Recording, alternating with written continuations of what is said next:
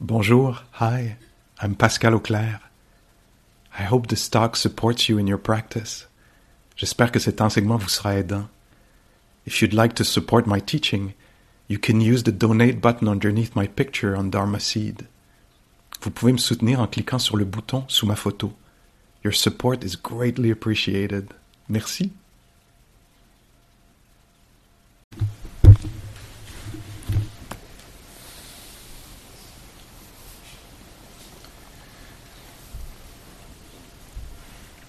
Alors, il y a 2600 ans, puis ça pourrait très bien être aujourd'hui, là, c'est intéressant le temps comme ça.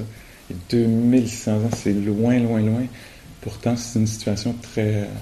on peut s'imaginer, c'est ça maintenant. Cet enseignant-là, le Bouddha, est avec des étudiants. Il est dans la forêt, peut-être au bord d'un plan d'eau, comme ça. Et il y a cet échange-là que moi je trouve très, très beau, très profond, puis aussi très simple, où il dit les sensations du corps, les expériences des sens, est-ce que c'est permanent ou impermanent? Puis là, dans la description, dans le texte, la façon dont c'est rapporté, les gens disent, je sais pas s'ils sont assis en cercle, qu'est-ce qui se passe, ils sont debout quelque part. Mais les gens disent impermanent. Je dis, ok. Ce qui est impermanent, passager, dépendant, est-ce que c'est absolument fiable? Est-ce qu'on peut absolument compter là-dessus? Est-ce que ça peut être entièrement satisfaisant?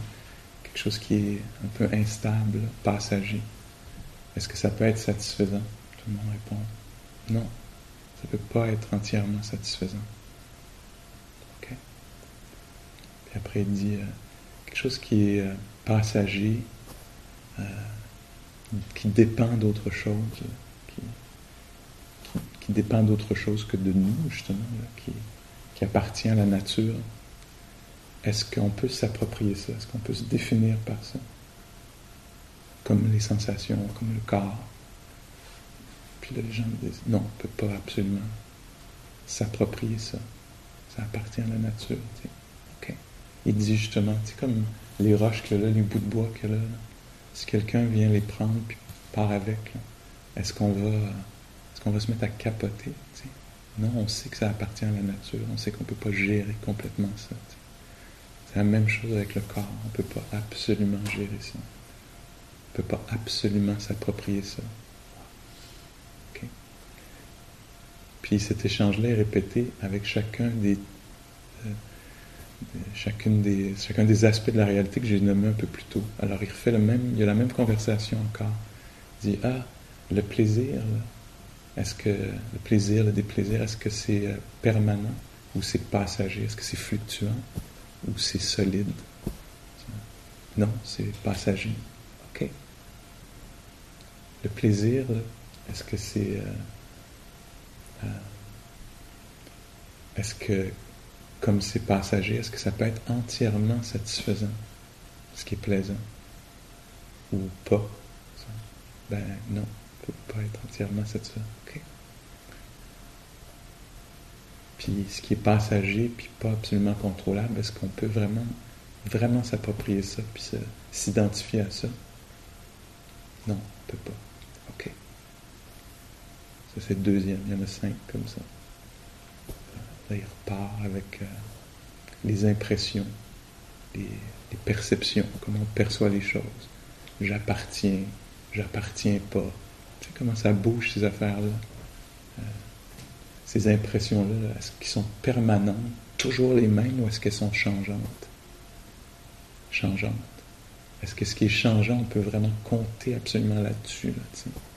Non, on peut pas, ça peut pas se fier entièrement à ça. OK. C'est bon d'être au courant de ça. Est-ce qu'on peut vraiment s'approprier ça, se définir par ça? Ou croire à ça complètement? Non, on peut pas. OK. Très bien. Voyez-vous, je ne sais pas, j'arrive à le refiler, mais pour moi, c'est très profond, cet enseignement-là. Puis ensuite, il fait la même chose avec les pensées, les schémas de pensée, les formations mentales. les pensées qu'on a, est-ce qu'elles sont permanentes ou elles sont passagères? Est-ce qu'elles peuvent satisfaire? Est-ce qu'on peut vraiment se définir par elles? Non. Okay. Puis ensuite, enfin, il touche à la dernière chose, là, la conscience elle-même. Les moments de conscience. Là. Est-ce que c'est permanent, ça, les moments de conscience? La conscience du froid tout à l'heure, ou la relative chaleur maintenant. Ces moments-là d'expérience, est-ce qu'on peut posséder ça absolument? Non. Est-ce qu'on peut se définir par ça? Est-ce qu'on peut s'approprier, se définir par ça? Non. OK. Puis là, il vient de passer à travers toute la vie, au complet, toute notre expérience au complet. Est-ce qu'on peut absolument s'attendre à être satisfait par ça? Non, on ne peut pas parce que c'est bougeant, dépendant. Ça dépend d'autre chose. T'sais. Notre plaisir dépend du fait que le DVD ne reste pas pogné dans la machine. T'sais. Dépend du fait que quelqu'un dise ou ne dise pas quelque chose. Est-ce qu'on... C'est toujours...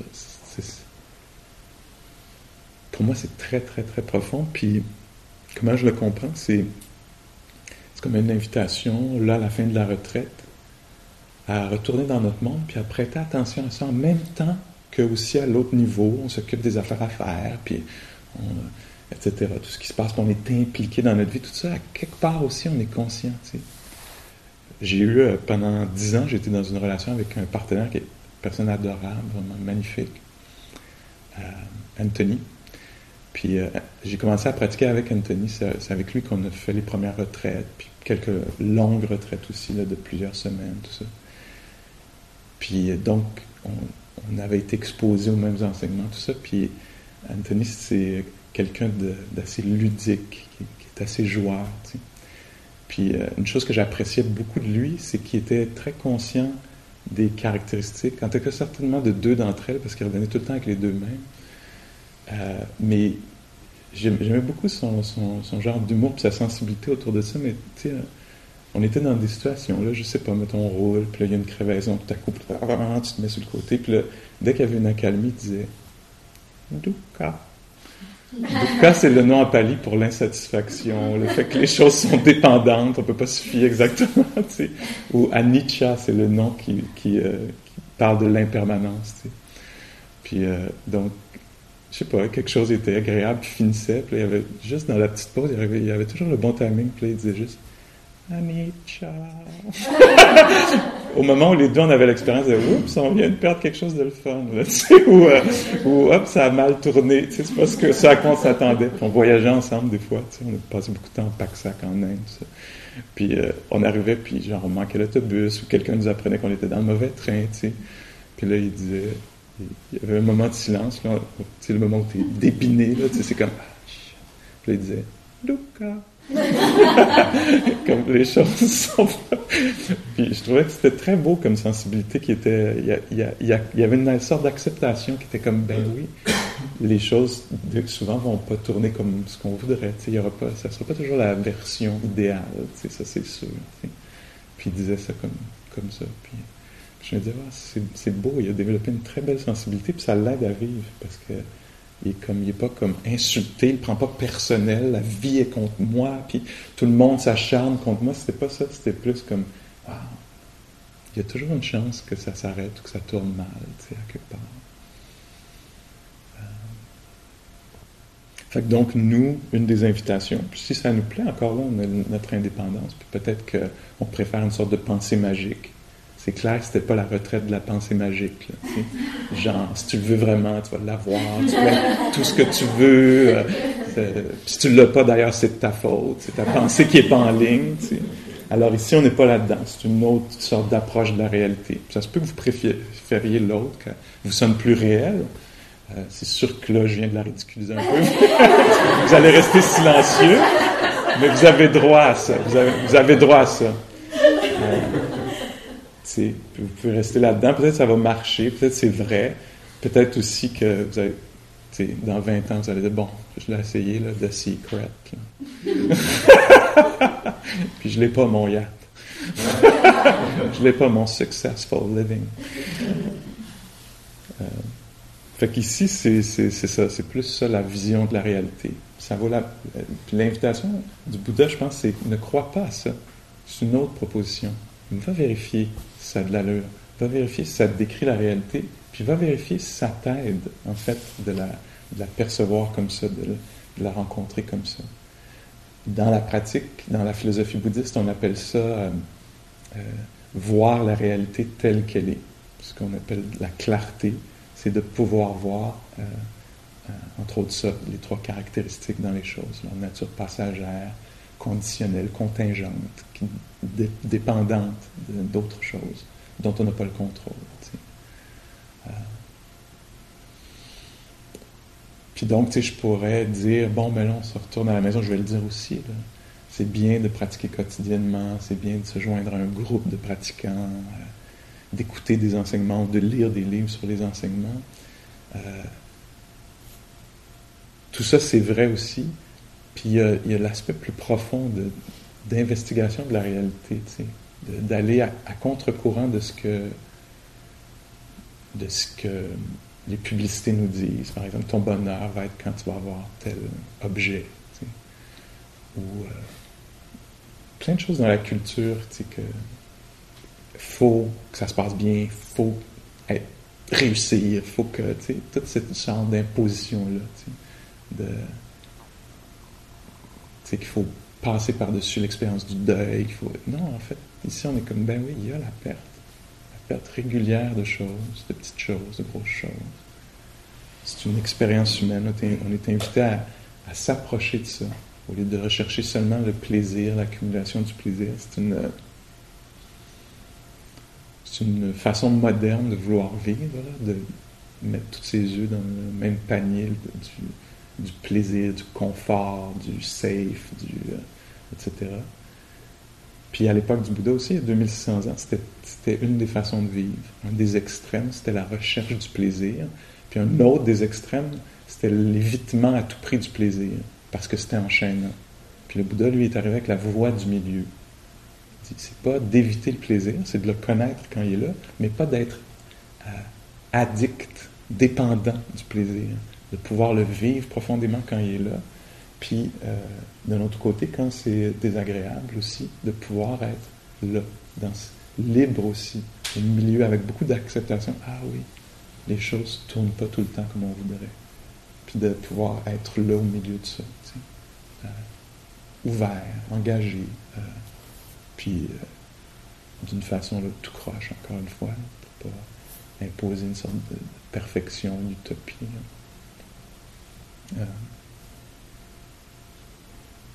Quelque chose que moi je trouve touchant, c'est le Bouddha à la fin de sa vie, il était rentré dans les 80 ans. Même si on parle d'un être qui était éveillé, là, ça veut dire quelqu'un qui aurait complètement nettoyé les fausses perceptions, les fausses compréhensions, là, les fausses attentes. Pas vouloir que la vie soit d'une certaine façon, mais être capable d'être dans la vie telle qu'elle est véritablement. Même s'il y avait une grande sagesse, un accès spontané, durable, profond à la compassion, à la bienveillance, etc., il était pas... c'est pas comme si tout à coup tout était beau puis léger autour de lui. Là. Il y avait des gens qui lui en voulaient, qui voulaient sa mort, qui complotaient contre lui. Il avait mal dans le dos, il avait très mal dans le dos. On lit dans les textes, il y a des moments où il dit à son acolyte et ami Ananda, je peux pas finir l'enseignement. Faut que je me couche à terre, faut que je me retire. Pourrais-tu continuer? Tu sais de quoi je parle, tu sais. Peux-tu, s'il te plaît, finir d'expliquer ça? Je peux plus, je suis plus capable, tu sais. Fait que c'était pas comme Bliss, là, tu sais. Il avait mal aux pieds, on sait que c'était blessé aux pieds, puis qu'il avait très mal aux pieds. Alors, c'était quelqu'un qui était incarné, on n'est pas dans un dieu là, qui flotte au-dessus des affaires, là. On est dans un être humain qui est réellement vivant au milieu de la biologie, de la vieillesse, de la maladie, etc. Mais qui a une acceptation profonde que ça fait partie de l'expérience. Au même titre que la beauté, l'amitié, etc. Il y a un moment où, à 2 semaines d'intervalle, il perd peut-être les 2 personnes les plus chères de sa vie. Puis dans les textes, on lit qu'il dit, quelqu'un lui demande comment il va, genre, et il dit, c'est comme si le soleil et la lune avaient quitté l'univers. Alors il dit pas, ben oui, ça passe, tout passe. Il n'est pas là-dedans. Il est dans, waouh, c'est incroyable la nature des relations, de l'attachement, la beauté, la profondeur de ça. Mais il n'y a pas l'autre affaire que ça ne devrait pas arriver, tu sais, que pourquoi moi, il évite. Ça, c'est la partie qui est retirée. Il comprend que ça fait partie de l'expérience. Incroyable la perte. Je trouve que c'est très beau ça, parce que sinon on peut fabriquer une image un peu genre qui est touchée par rien, etc. C'est pas ça. Quand quelqu'un te dit c'est comme si le soleil et la lune n'étaient plus là, c'est quand même, c'est pas un petit statement là, tu sais. Ça décrit bien l'expérience interne de la perte. Là.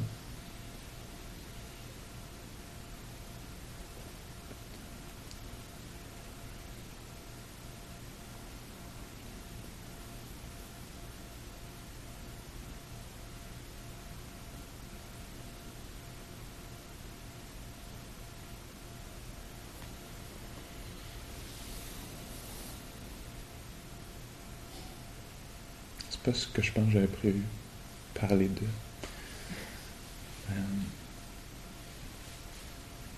Peut-être juste avant de nous laisser aller vers une dernière marche, peut-être une plus longue promenade au bord de l'eau, si ça vous semble juste, là, ce qui vous tentera. Peut-être un dernier moment d'intériorité là, sur le site, avant que... Après, on va revenir, puis on va être un petit peu plus relationnel, on va faire un exercice de partage. Après ça, on va faire un cercle pour pour conclure la retraite. Donc un dernier moment à soi.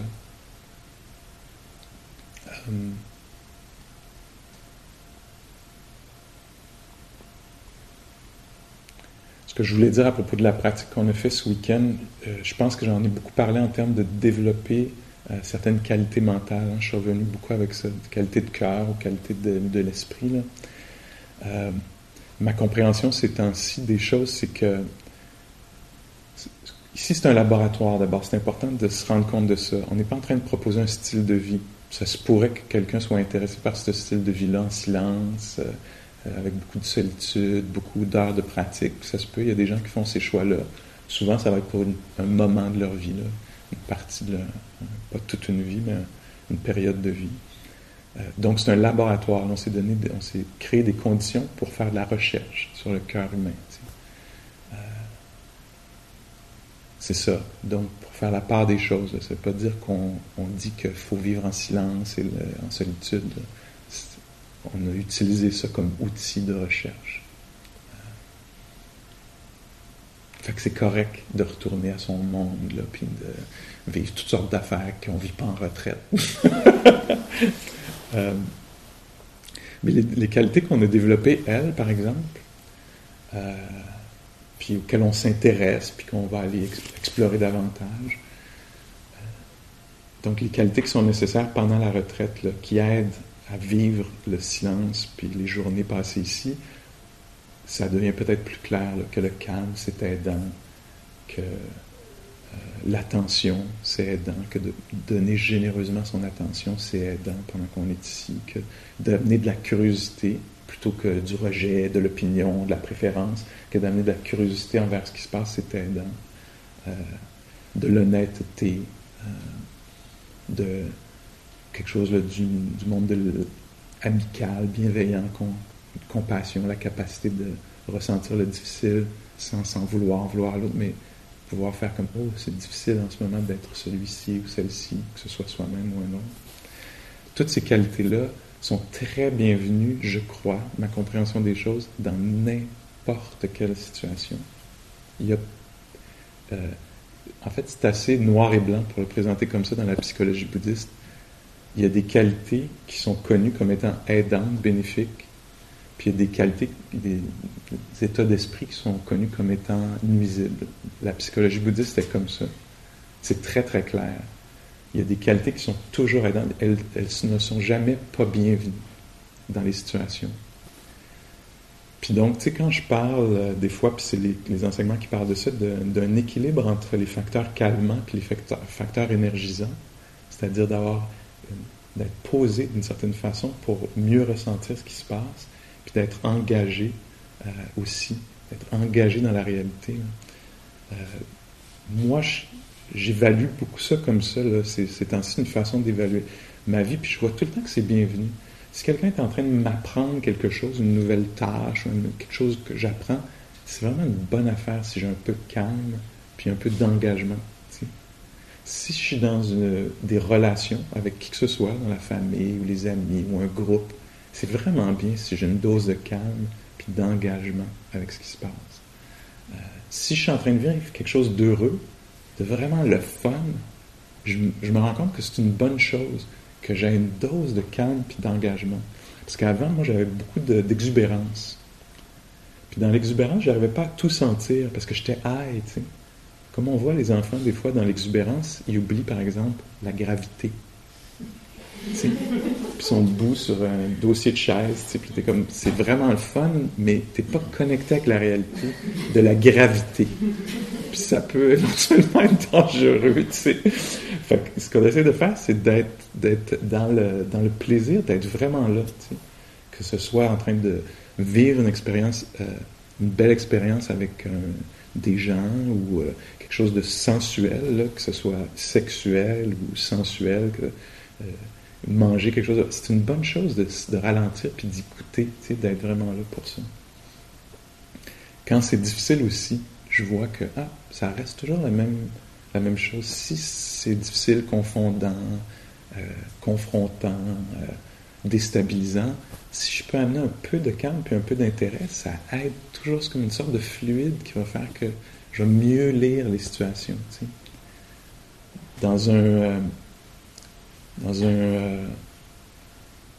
documentaire qui s'appelle Dharma Brothers, il y a un petit bout que j'ai vu il y a plusieurs années maintenant, mais ça m'a vraiment touché profondément. C'est un détenu en prison, dans une prison en Alabama à sécurité maximale. C'est un groupe d'hommes, des milliers d'hommes. C'est un environnement très, très, très difficile. Il y a des meurtres quotidiennement presque. Puis il y a un homme qui fait des retraites à l'intérieur. Il a la chance de faire des retraites à l'intérieur de la prison. Puis il dit, avant, je ressentais à tous les jours, j'ai un moment où j'ai une peur extrême. Je me retrouve dans une situation où j'ai une grande peur ou une grande réactivité, colère, rage. Tu sais. Avant, j'arrivais pas à sentir c'était tellement douloureux les sensations. C'est comme ça qu'il décrit son expérience. C'est au niveau des sensations. Alors les sensations étaient tellement intenses que je paralysais ou j'attaquais ou j'avais plus la capacité de lire ce qui se passait pour me protéger, tu sais. Ça devenait comme une réaction automatique. Maintenant, avec la pratique, je peux être dans une situation où j'ai une émotion très, très forte, puis je peux la sentir. Très, très effrayé en ce moment, et je vois que je garde plus ma capacité de lire ce qui se passe, puis je peux décider mieux comment intervenir pour me protéger, peut-être protéger les autres aussi dans la situation, tu sais. Je me dis, tiens, ça, c'est quelqu'un qui amène, qui fait du bon travail, là. Ça devient une sorte de modèle de ça.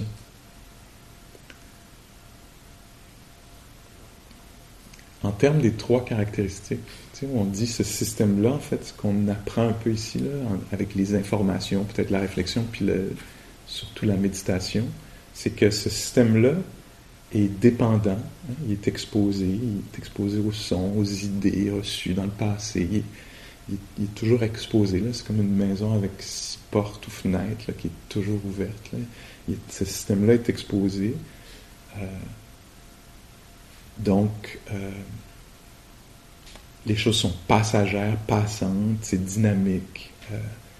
Puis ce qui se passe, c'est pas si personnel que ça. Puis ce sera pas absolument satisfaisant d'être dans ce corps-là, puis dans cette psyché-là, parce qu'il y a beaucoup de mouvements, puis etc. De la même façon, ça, moi je le vois comme un système. N'importe quel système auquel on appartient est un système qui est impermanent, changeant, dynamique, qui est impersonnel aussi. Je n'arriverai pas à le contrôler complètement, mais je participe. Tu sais, je fais de la même façon qu'il y a ce système-là, il y a ce système-là ici. Puis tantôt, il va y avoir un autre système dans lequel je vais me retrouver. Tous ces systèmes-là méritent la même attention, le même soin, la même honnêteté, le même courage, mérite que ça ne soit pas pris personnel, mérite qu'on s'y intéresse, mérite qu'on en prenne soin. Alors, ce que j'aime dans cet enseignement-là, qu'il n'y a rien de personnel tellement, c'est que ça me libère juste de ça. Je peux m'occuper de ce système-là, il existe vraiment. Il y a un petit système intérieur, là. Mais il y a le système du couple, si vous êtes dans un couple. Il y a le système des voisins, si vous êtes dans un voisinage. Il y a le système de la municipalité, il y a le système de l'environnement dans lequel on vit. Dans tous ces systèmes-là, on n'arrivera pas à contrôler tout, mais on peut collaborer, on peut participer, on peut infuser dans ce système-là un peu d'honnêteté, de courage, de bienveillance, de compassion. Fait que juste au cas où on pense que cette pratique-là va demeurer ici, là, puis c'est tout un truc pour s'occuper de ça. C'est pas de ça dont il s'agit. Puis on le voyait ici en fin de semaine, il faut continuer à s'occuper du groupe. On ne peut pas juste être de même. Il faut voir où on met nos souliers, il faut voir dans quel espace on est. Il faut voir qu'on est dans le cadre de porte, puis que le monde essaie de sortir. Il faut rester attentif, puis essayer de bien participer à ça. Puis là, on s'est donné le moyen de faire ça ici en fin de semaine. C'est comme ça que je comprends ce qu'on a fait, entre autres. De pouvoir participer à nos différentes relations, que ce soit au travail ou ailleurs. Fait que bien humblement, là, c'est mes petites idées personnelles là-dessus, ces temps-ci.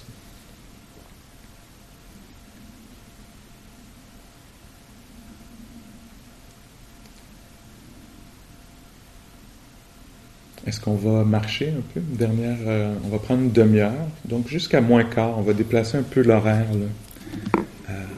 Donc, à moins quart, on va se retrouver tous ensemble ici. Puis, ce qu'on fera, c'est qu'on fera on fera un cercle ensemble. Et donc, il y a je sais pas oui, il y a quelqu'un, il y a une étoile. Alors, il y a quelqu'un qui devait sonner 5-6 minutes, 7 minutes avant 10h30, puis qui va sonner 7 minutes avant moins quart. C'est bon. Puis comme ça, on pourra tous se retrouver ici à moins quart, prêt à commencer. Puis on commencera peut-être avec questions-réponses. Quelque chose comme ça, là, si vous avez des questions sur l'application de ça à la vie, à la maison, tout ça. Il y a déjà une question ici à propos de comment intégrer la pleine conscience avec les enfants ou auprès des enfants.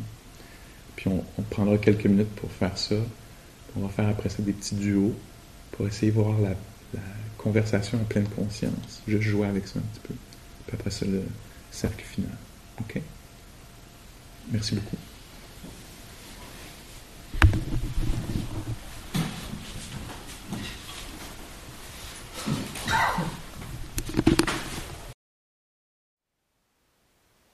Thank you for listening. To learn how you can support the teachers and Dharma Seed, please visit dharmaseed.org/donate.